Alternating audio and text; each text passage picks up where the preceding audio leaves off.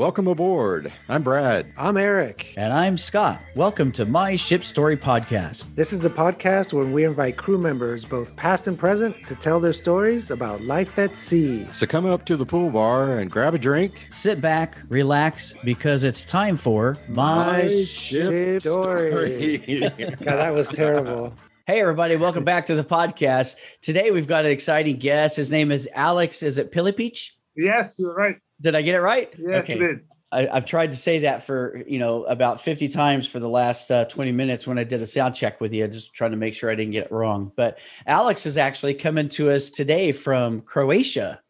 Wow. Across the world, many hours and he's already at nighttime there. Yeah, we're at in Croatia.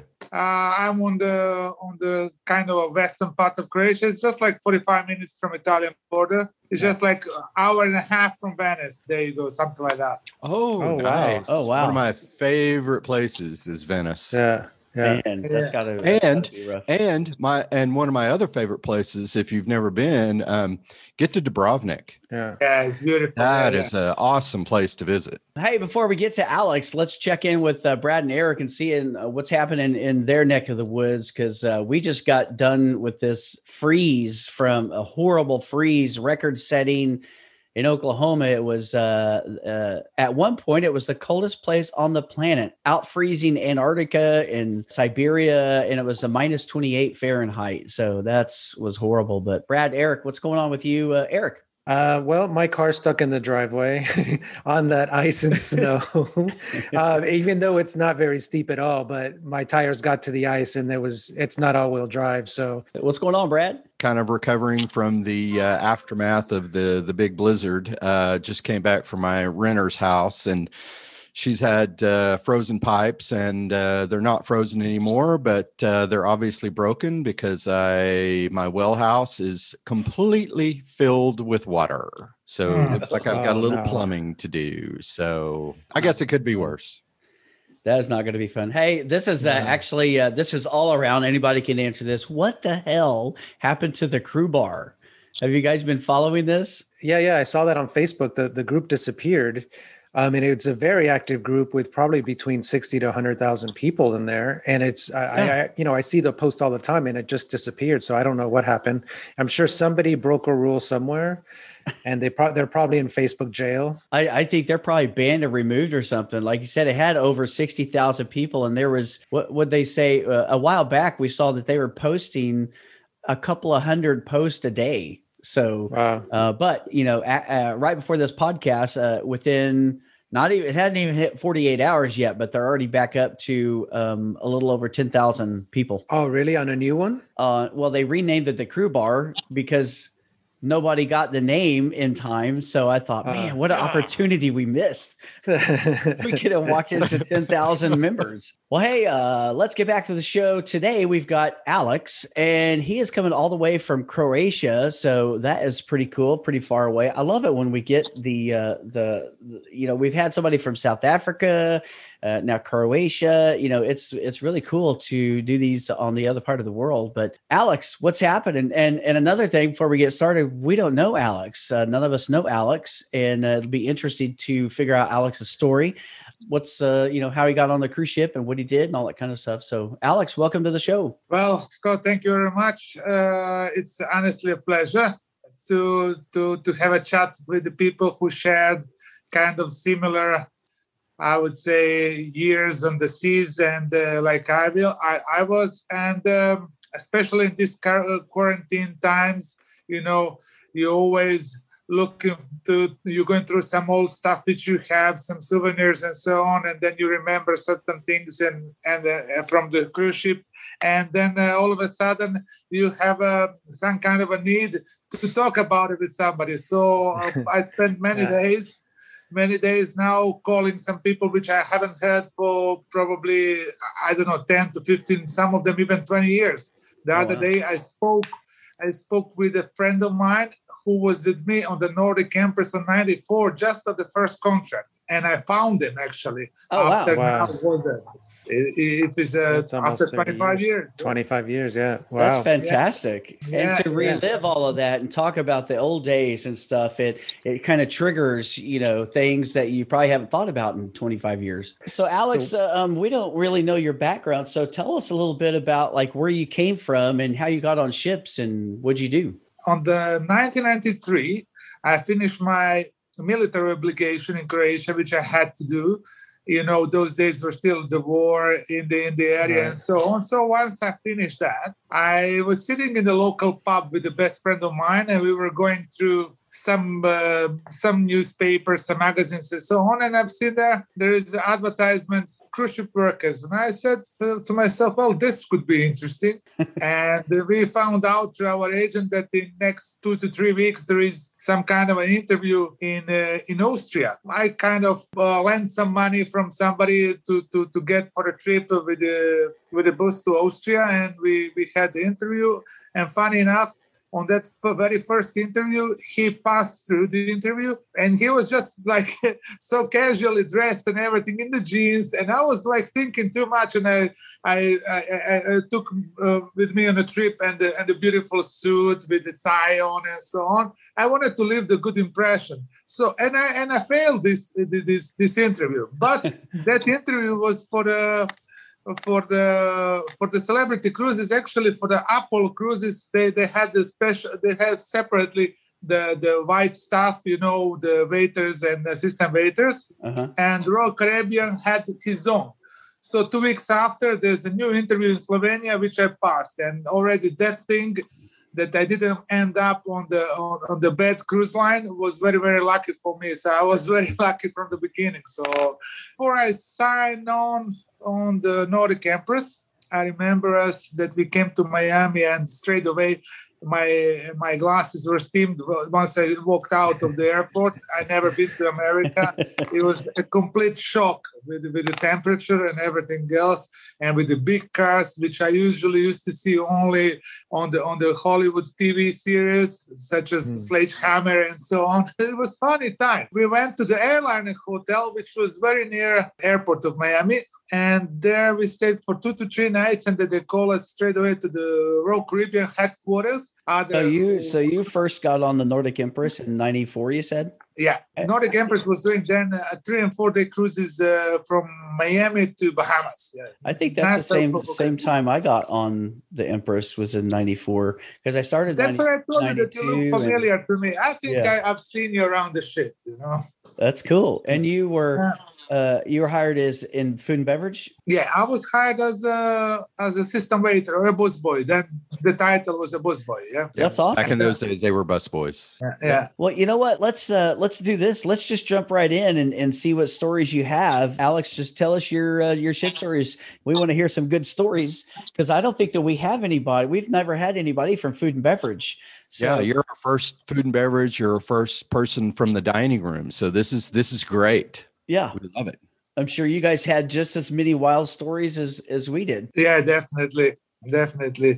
So, guys, my name is Alex Pilepic, and this is my ship story. So I will tell you just a couple of ship stories, actually, which are they are not necessarily connected one to the other one, but they're pretty funny, So 98, I was on the Songo America, which was probably my favorite ship.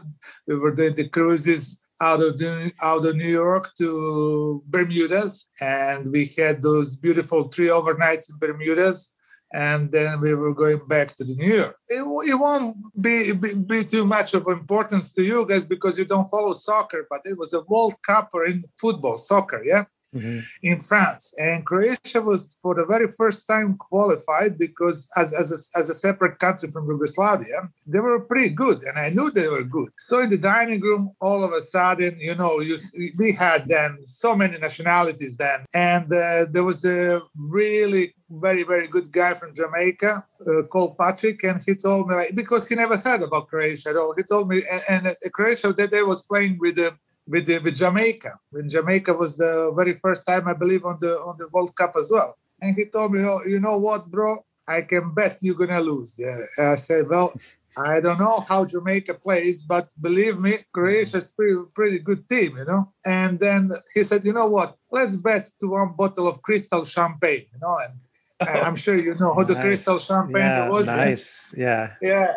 And I said, there's 7, 8, or even more Croatians which were working in the dining room that time over there. I said, one bottle won't be enough, my friend.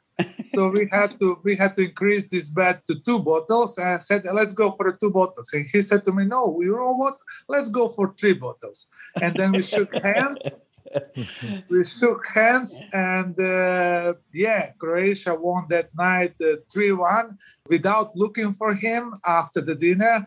He just showed up over there with real chilled 3 bottles of crystal in the big ice bucket. He actually, congratulated us, and he wished us the best tournament that we could have. And actually, Croatia ended up third in the world. That they played the semifinals. That's kind of a cool story for me. That's cool. Yeah, I hope you stayed and drank some with you. Yeah. We had some. We had more than that. I believe later on, if you remember from the dining room managers, they didn't have those days the laptops and so on. They had the typing machine, Yeah. But from the office, from the dining room manager, there was a paging system which could go all around the bloody ship. So obviously, little bit wasted later on.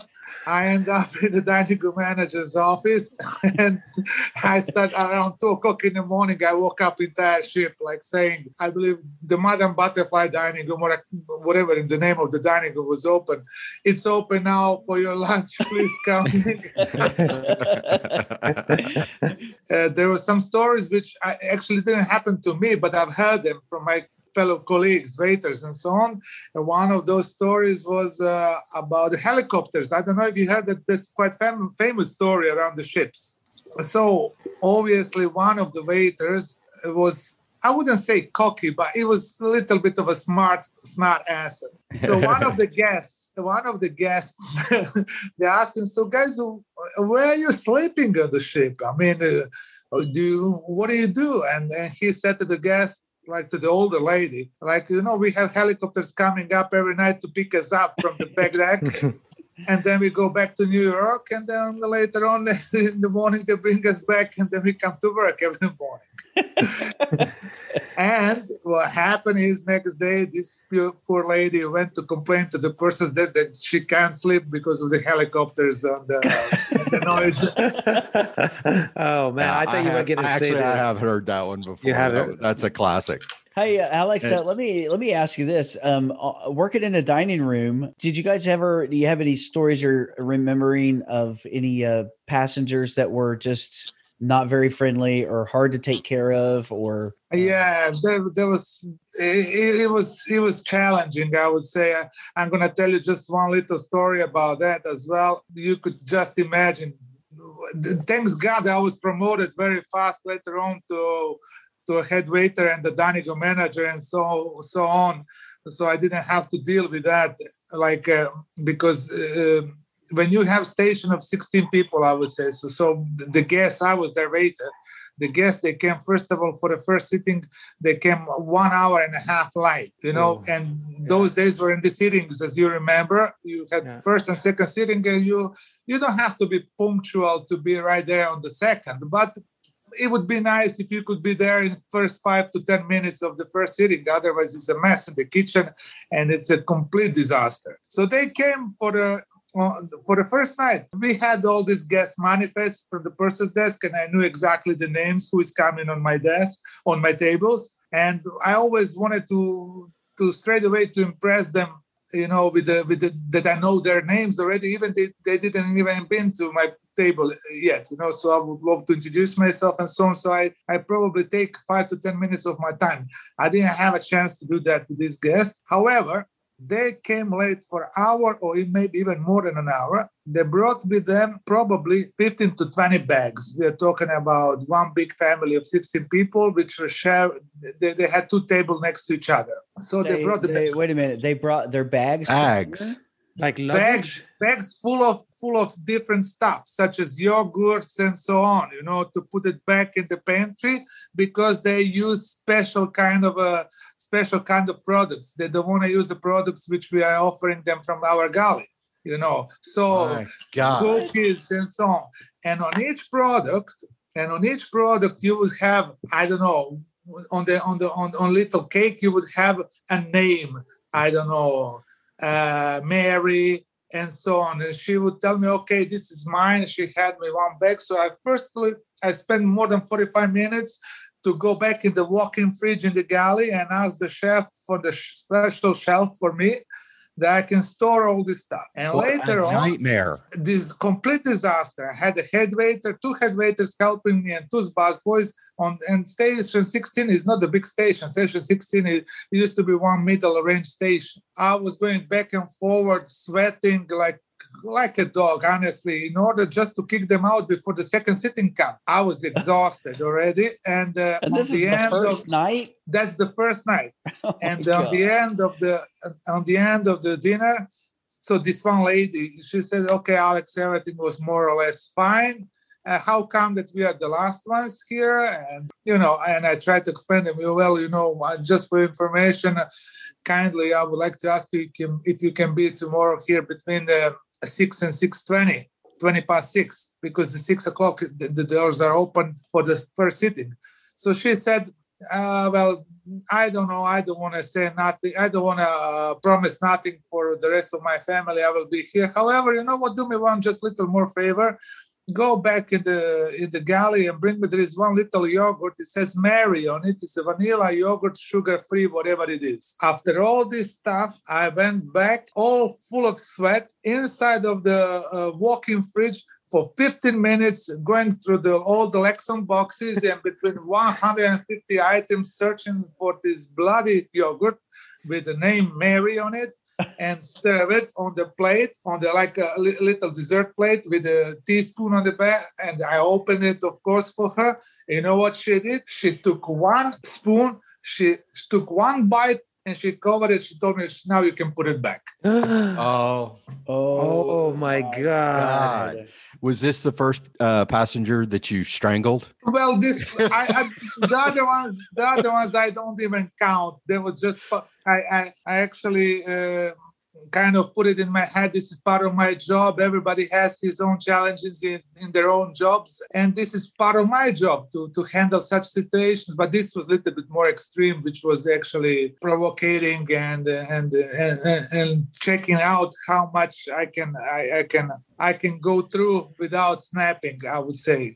We had talked about this a little bit a while back, and it is props to every nationality other than American, whether you're from Turkey or Italy or Croatia or Jamaica, all the wait staff on I mean, I only know Royal Caribbean, everything was, no problem. Yeah, you probably went, in the galley and it was like, I freaking hate these people, but you came back out and everything was great. And no matter, this Mary that was a disaster, you guys handled it and you were sweating. And as much as we think that it's ridiculous for someone to treat anybody like that, if you were an American and that happened, that you probably would have been fired, because we would be like, what's wrong with you? You're not going to eat all that?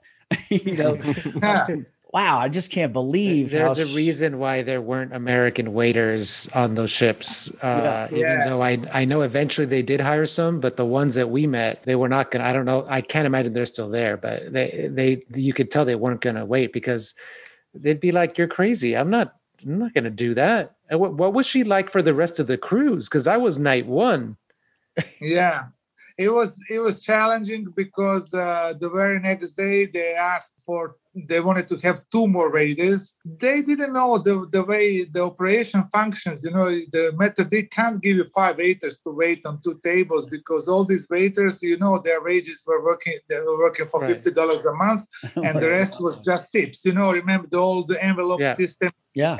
And those days we had still the common cards, if you remember them. Yes. For us was crucial. For us was crucial. You could actually, I would say, count on your 2 tables like on your little own private restaurant, how good you are, how good comments you get. bigger station you're going to get, bigger station you have, more money you make. Like this was the system which was working, and it was working perfectly those days. I have to say thanks to the ships, because right now it's helping me a lot, because I do completely different job, but the experience in meeting that many people in the social intelligence area, I would say, for me, it's so easy to read the people. Let me just jump in here and kind of set the stage a little bit, because this was back in the day, 93, 94. This was back in the day where the waiters' base salary was $50 a month. Yes. Everything they made was tips. That was it. And these waiters, I was on the smaller ships, but they were rock stars. They entertained, they did everything. They worked their ass off, because they knew if you don't perform, you're not getting paid. But if you do a great job, man, you make some bank doing that waiter stuff. Alex, how long did you work on cruise ships? Till 2007. Was that a little bit over 13 years? Right. So then you saw the change from individual cash to like the pools, the gratuity pools.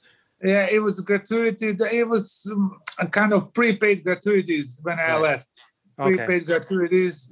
But they were not mandatory even then. Like you could, as a guest, you could go on the person's desk and say, I don't want to tip nobody. And they were not mandatory. I don't know what's the story now. Yeah. And the comment cards, that was, I think, in every position, housekeeping to, crew staff division, bar staff, that if you got mentioned in the comment cards, like if you were mentioned by name in a bad way, you were doing good not to be fired. But comment cards were very, very important. Being from 94 to 2008, did you see a significant drop in tips, even though they did the not mandatory, but the standard tipping? There was a couple of increasing, I would say. They were prepaid, and there was a couple of increasing. I don't know which year exactly, but they increased $3.50 per person per day. And I think it was going from worse to better. So with this prepaid, but they should in one way maybe keep the comment cards just to kind of control the service quality. As I said before, I was on the Navigator of the Seas 3 years ago, and I've seen the waiters walking around with beard, which was absolutely impossible to have beard when I was there. Yeah. But not just waiters, even the purser staff and the crew staff. You got to be joking. Yeah. What kind of beard? Not even mustache. I had problems because I had some funky glasses, because I was always wearing glasses. What kind of glasses you wearing? I say Italian expensive ones. Well, they're too funky. As you're a maitre d', you shouldn't wear glasses because glasses like those, because people won't take you seriously. I said, don't worry about it. There was, I believe, Robert Taggart, the hotel director. I was then maitre d' or restaurant manager. But overall, it was fun, because at certain times I felt proud of myself. How much did I achieve, and how much did I learn over the years? And then you will get, I don't know, younger guys, from all over the world, and you have to show them something, how the things are running over there and the operational. At one point, I remember one funny story. I believe that was on the Explorer of the Seas. That was already later on. So this was like this Turkish guy, and I believe I was head waiter then, I believe. And the waiter was inside of the galley. So they asked the busboy, the new hire, the guest asked the busboy, the new hire, so what, because they were bored with the menus in the hand, like, Murat, what do you recommend for tonight? Murat straight away said, Madam, lobster, excellent, you have to try. And the lady said, but myself and my daughter, we were allergic to shellfish. And he answered them back, don't worry, madam, my head waiter Alex take the shell off for you. Oh my God, that's too funny. You started as busboy. What? How far did you work up to? I went up to restaurant manager, Benjamin manager. The best thing which I was doing was startups. I was in the startup management team, and the revitalization management team introducing Portofino operation, for example, to Nordic Empress. And I've done the startup with Voyager, Explorer, Navigator, Adventure, and Brilliance, I believe. So all those startups with your ex-guest, he was then a chief purser, Gary Davies, and we used to share drinks and the good times in Turku, Finland. That was really funny, especially on the Voyager. Voyager takeout was, I believe, a legendary takeout because the whole crew and staff were there, I believe, more than a month and a half earlier. And we were all in the hotels and we all had some kind of trainings, starting with diversity trainings in the hotels. And but it was real because Voyager was something.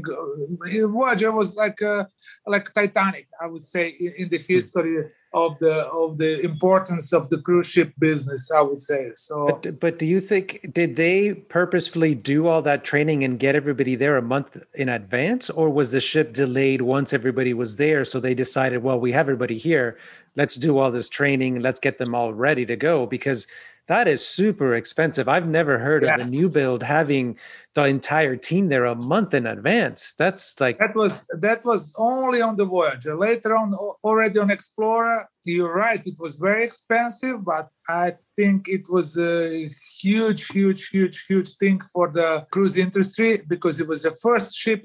And later on for us, once we experienced already the Voyager and we were part of the startup team, it was much easier to bring up the operation to the Explorer. But the Voyager was extremely challenging. I'm almost certain that the ship from Finland was a little bit late because of a fire on the cruise ship in the shipyard.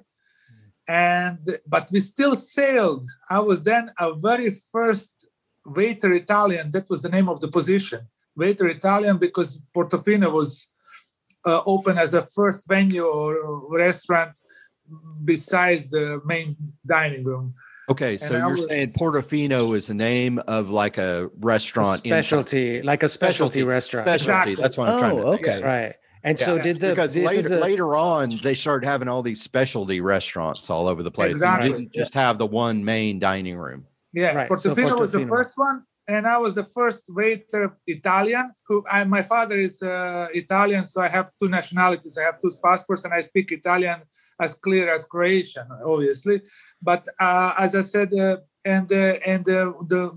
Richard Fain came to the restaurant, and he was very disappointed design-wise. How it was designed and the quality of the interior and the entire.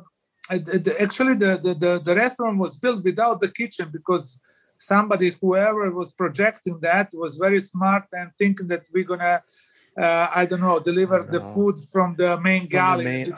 Seven floors below, Wow. Oh, no. Wow. That is just insane. Yeah. Oh my God. So there was no separate galley for the specialty restaurant.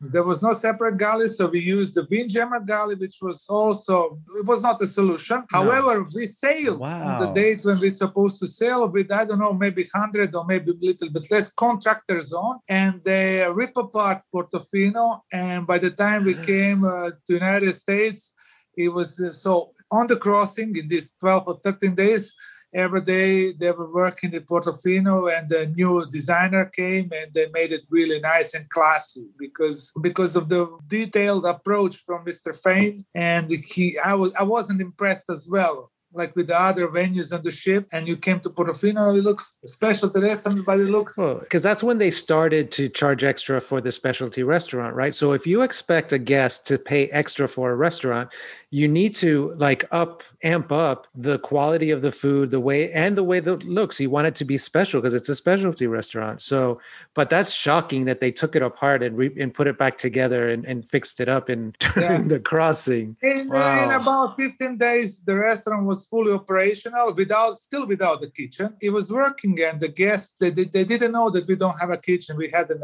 exit from the restaurant, which actually bring us straight to the Windjammer galley, and we were taking the food out of there. Did they eventually, during a dry dock, put a galley closer?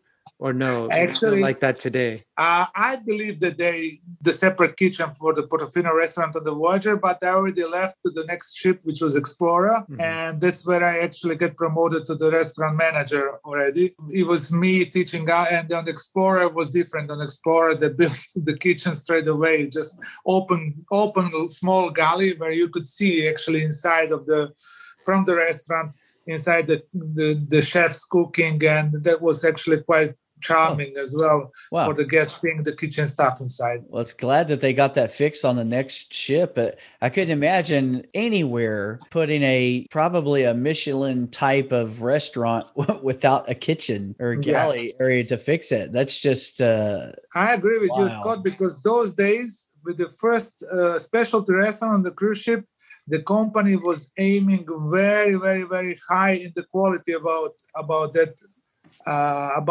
these restaurants, and the quality was really high. I believe if this kind of restaurants they were in Miami or anywhere else on the shore side, they would definitely have a Michelin star because they were that good and that good quality, and service was impeccable as well. And I have lots of stories from Voyager. For example, I'm going to tell you this one is pretty funny as well. We had one table for two on the Voyager of the Seas, which was very close to the entrance. But it was the new year of 2000 then. Okay, so and we called this table Y2K because I don't know why. We just call it Y2K. And there was a reservation for two at this table, which is very close to the entrance. And it wasn't, as I said, particularly a good location like those tables by the windows and so on, like everybody I usually request. Was the lady's name Mary? No. This one was completely opposite. And I wait on that table, because there was just 4 waiters and 4 assistants in Portofino's those days. So it was eight staff incomplete for around 80 to 90 people per night in the beginning. However, and they were really nice.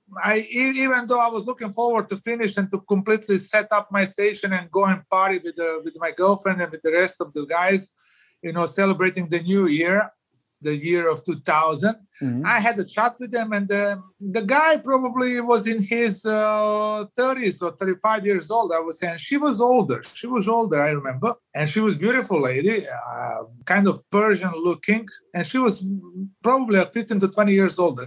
And he saw on my name tag that I was from Croatia. And he says, Croatia? I have some relatives in Croatia on the island of Cres.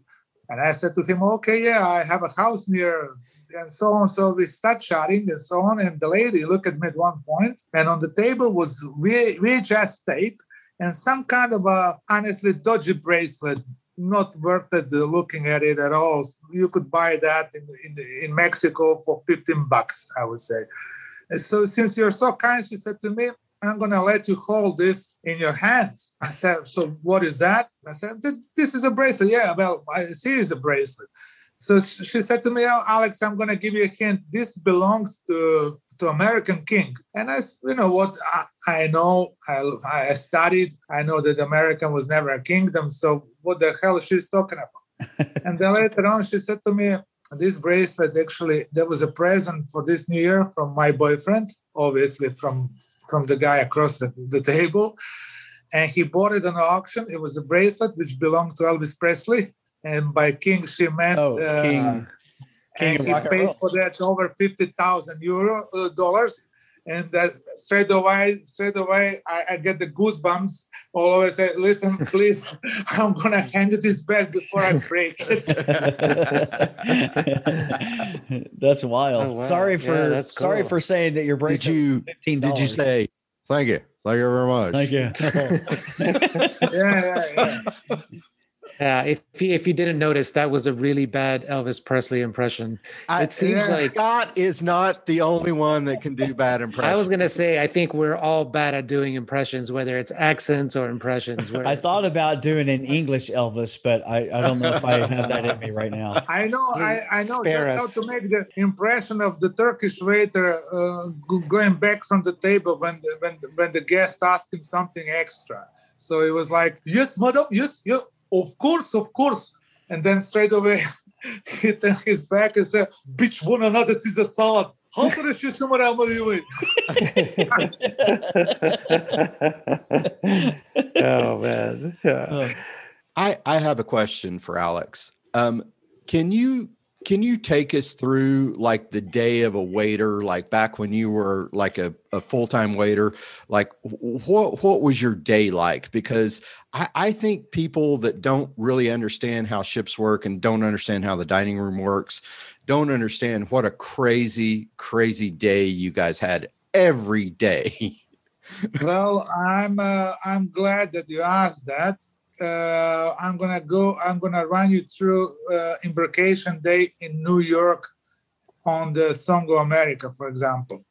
So the first sitting in the morning on the embarkation day, and I believe that we were opening for the first sitting breakfast at 6:30. 6:30, so which means that you have to wake up around like 5:30 or so. 6:15. 6:25. No, quarter to 6, because you have 2 roommates or 3 roommates, and you need to wait in order to go and use the bathroom in your cabin, to prepare yourself. So you need to wake up at least 45 minutes early. Now I'm talking about that. Please remind me later on. I have a good story about that too. About this waking up and using the bathroom with your fellow roommates. But anyway, so check-in was around 6 o'clock. You get your station ready, and then you have first sitting till 8 o'clock. Then you have half an hour, I believe it was the setup time for the second sitting. 8:30, you open for the second sitting. You finish about 10:30. By the last guest leave, it's 11 o'clock. You don't leave the dining room. You have to set up for lunch. Songo America, for example, didn't have the Windjammer, so the lunch was 4 or 5 sittings, buffet-style lunch in the dining room. So you have that would last like till 4 o'clock. 4:15 and 4:30 or quarter to 5 was boat drill already. So you go straight away from the dining room to the boat drill. And then after the boat drill, if you catch enough time, around half an hour to go and take a shower, because you have to be at 6 o'clock for the first sitting dinner. So 6 o'clock dinner, 8:30 second sitting dinner, and then you finish again at 11 o'clock. And of course, quarter to midnight check-in for the midnight buffet till 2 o'clock. Yeah. Oh, Yeah. man. This is why American waiters never lasted, because asking them to work a 20-hour day was just crazy. Yeah. And folks, remember, this is, you come to the dining room and all of your wait staff are happy. They look good. They smell good. They'll do anything and everything for you to make your life perfect in your meal, whether it's breakfast, lunch, dinner, snack, midnight buffet, everything perfect. Yet for 6 months in a row, they're getting maybe, if they're lucky, 4 hours of sleep a day. I mean, almost 4 or 5 hours. It was long hours, probably. I would say regularly you would work around 15, 16 hours a day, and the embarkation day probably about 18 hours, but effective 18 to 19 hours effectively, which means that you were on your feet for such a long time. Yeah, that's just an amazing for a person to do that. That's why I really wanted to point this out, how hard they work in the dining room, and how rock stars they were, because yes, in the galley, they had long hours like that, but they didn't have to be in front of the guest and entertaining the guest. Were you still doing the flaming Babaloos then? Or was that? Yeah. Oh, okay. Oh, wow. I was the only white Caribbean boy dancing with a cake on my head. I enjoyed that. Did So you ever Alex, build a friendship with a guest? I had a friendship like that with some of the guests, since that wasn't allowed, I don't want to go through that story because it was a lady. So and in connection with the guests and the staff was So forbidden. tell us everything about that. And you know what? My wife is ready. So, Alex, you did mention you had a story for us getting ready in the mornings. Was this a time when you guys had your own? There was 4 in a cabin and you had your own bathroom. This wasn't the old communal bathroom days. Yeah. I think Song of America was Royal Caribbean's first ship which had bathroom in the cabin. So 4 people in the cabin would share one bathroom, which was okay. 4 people? You know? Wait a minute. Oh, that's a lot. Yeah. So you had 4 people in one cabin? Yes. Oh, wow. On the Empress, And- I shared a cabin with, we were in the stage department with 3 people. There was 3 of us in a cabin, and I was about to go out of my mind. I'm like, I can't. Nuh-uh. Yeah. And anyway, so this story, which I wanted to say, which was quite funny, I shared a cabin with one more Croatian guy and one English guy. I just remember that story because we were talking about how was my day and what time I would wake up. So I remember myself right now. So this Croatian guy, he was very, very, very neat and extremely preoccupied with his appearance.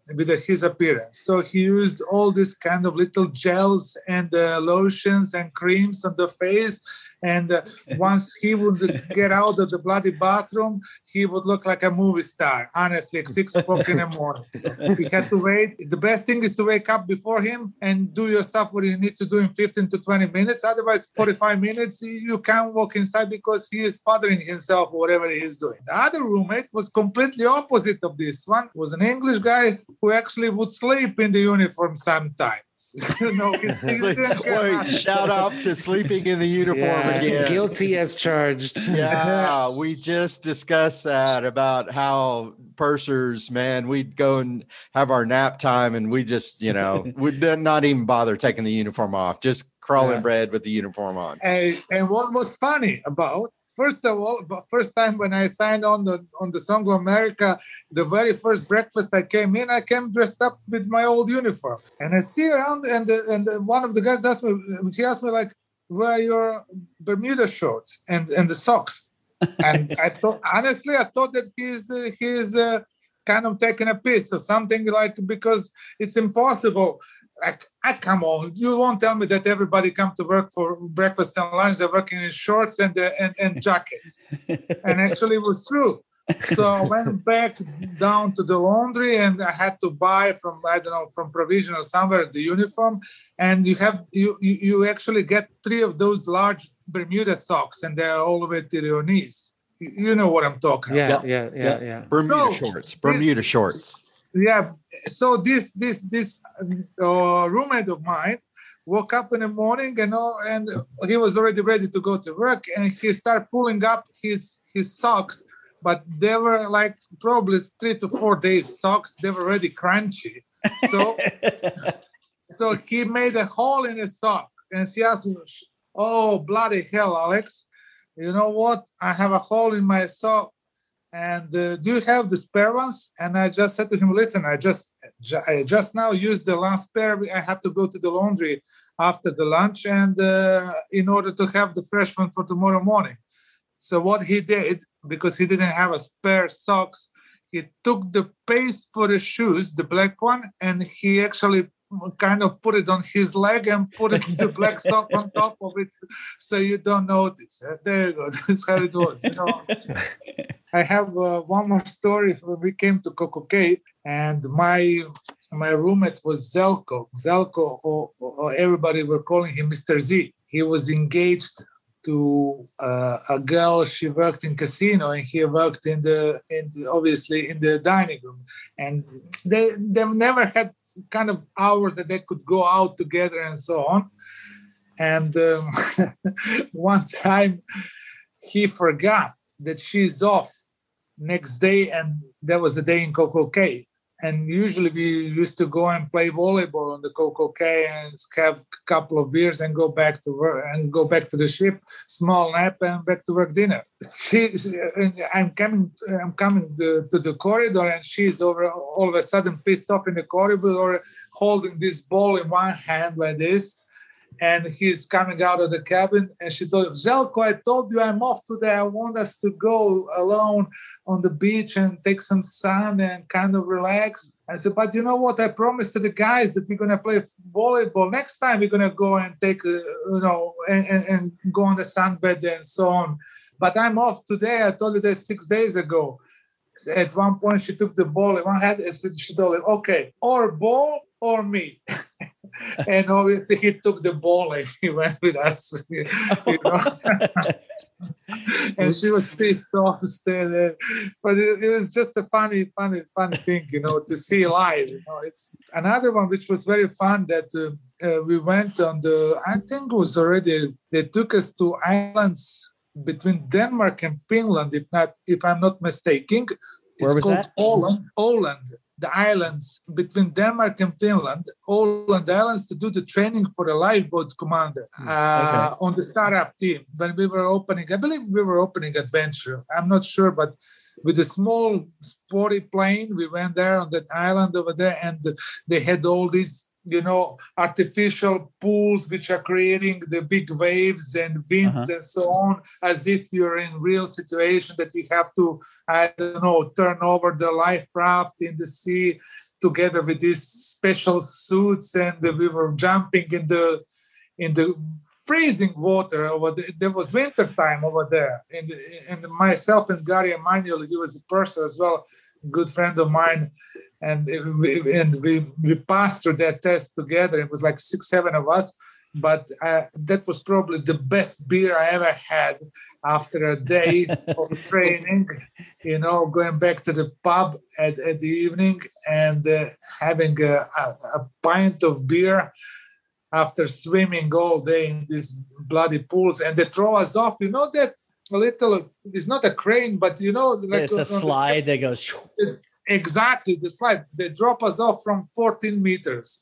Jesus Christ. Wow. I wouldn't go. I would never try that again. They actually, with the Velcros, they tie up your head, your stomach, and everywhere. And you have like those, sporty car seats, like Formula One. They look like a shell, just like in order to keep you as safe as possible. But flying through the 14 meters, that was quite an experience as well. Well, somebody on it was a Royal Caribbean ship. The boats that slid off, someone had died from.